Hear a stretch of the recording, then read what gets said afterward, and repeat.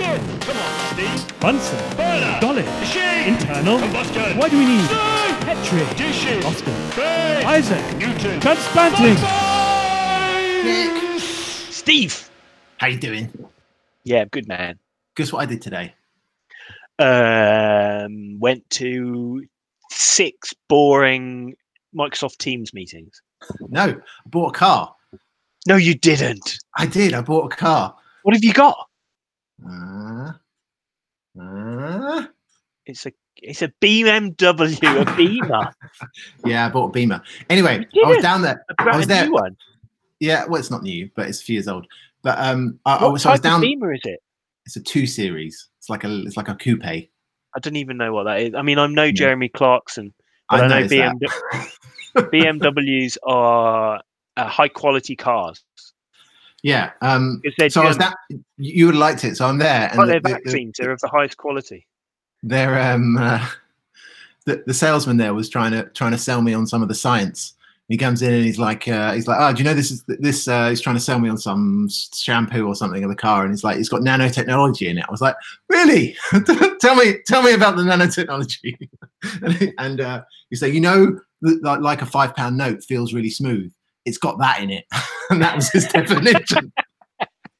Anyway, he was a lovely man, and he was nice, and he sold me a car, so I can't complain. But it's just funny. Anyway, Yeah. I don't want to talk to you about that.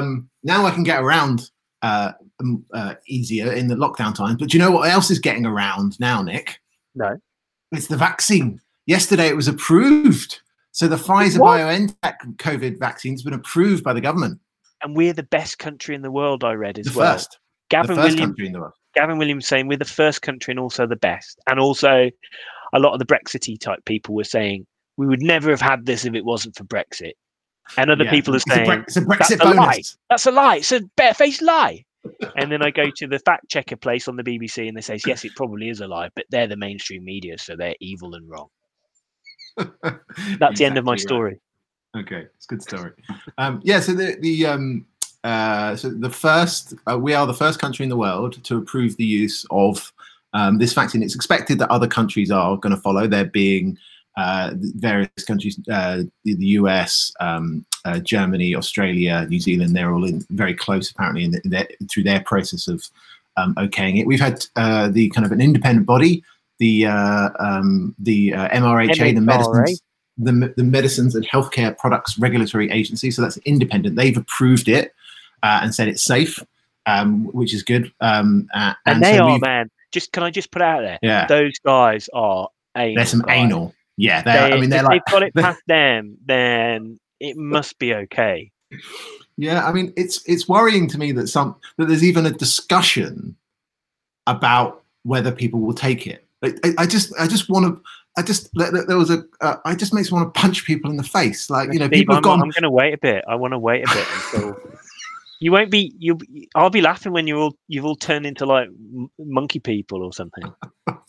This isn't the monkey vax. This isn't the monkey virus one. This is just the mRNA one. This is the one when we mutate into like goo. Yeah. Oh God. Yeah. No, I'm just joking, people. I'm very happy to take the vaccine. Just Well, after Steve's taken it. So one of the things that's really interesting about this, so the UK has ordered 20 million doses, because you have to take two doses. We've got 20 million doses which are being delivered today to 50 centres around the UK, 50 hospitals, and they're going to be administered to the people that are most vulnerable first. So it's kind of rolling out. And this, if you remember, this is the vaccine that has to be kept under quite strict temperature conditions in order for it to work properly. So it has to be kept at -70 while it's being transferred. And then once it's got to where it needs to be, you can they can be in temporary storage for up to 30 days, still at -70 as long as you replenish it with dry ice. And then once the vaccine's thawed, you can store it in a fridge for up to 5 days. But actually, so getting it from where it's being made now in Belgium to now the UK, there's some are coming over by plane, and some literally as we record this, some's coming over by train. What's really cool is actually the infrastructure around that has already kind of jumped up, right? So there's a discussions now as like a great race as people start to buy these -80 freezers, which although a lot of hospitals, certainly research labs, have a -80 freezer, which is much colder than your freezer you have at home. That's typically about -20.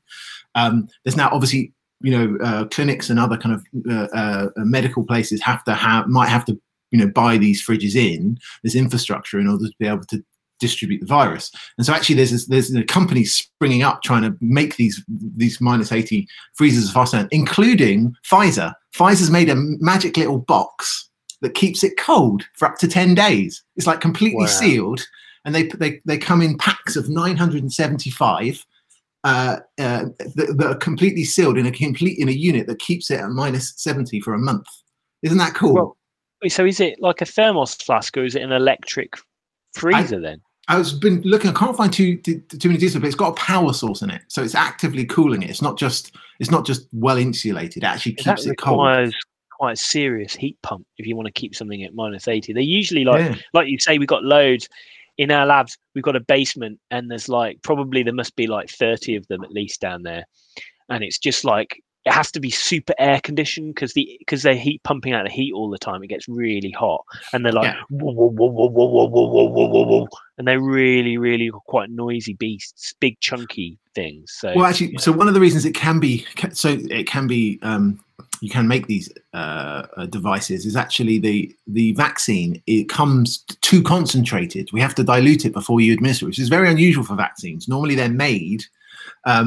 You have one dose, you use it, and you throw it away. It's like orange squash. Exactly like orange squash, and you have to dilute it. So what's really interesting? So we've got now, the UK's pre-ordered about 400 million doses of vaccines already of various different types, and some of these you have to dilute it. So imagine with that, not only do we have to get the vaccine, but we also have to make sure that it gets here in time, and so DHL has got a new special it's been retrofitting its planes to be able to keep things really cold. Then you have to not run out of syringes and tubes and gloves and all these things. And when you kind of integrate that over 40 million, 80 million, 100 million people, actually that might be the reason that might stop the rollout. So it's this huge logistical nightmare, even though the science is solved and, it looks like a fantastic vaccine. It's actually, we might not be able to administer it because we've run out of syringes or we've run out of pipettes or something, which would be awful. But it's interesting that it's part of the same process. It's a big logistical rollout. Oh God, it sounds a nightmare to organise. I'm glad I'm not involved in that. I thought it was hard organising glasses and bottles of wine for the wedding. So John Pearson, who's the chief executive of DHL, said it's a case of preparation. That was his. That was his way of kind of dealing with it. Yeah. Well, it's stuck in your head. It's true.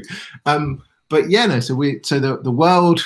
Hopefully this will get to the people that need it the most, so the people that are at risk and the elderly. Deputy chief. People going to do it on TV? Like people have said that we're going. Like Matt Hancock said, he's going to get vaccinated live on television. The NHS is paying influencers to take the vaccine. Really? Yeah. Well, it's a good idea, really. I mean, people are sort of sorry, people out there. People are morons, and they need sometimes some coercion to do stuff. But I guess if some influencer does it, then that's a good idea.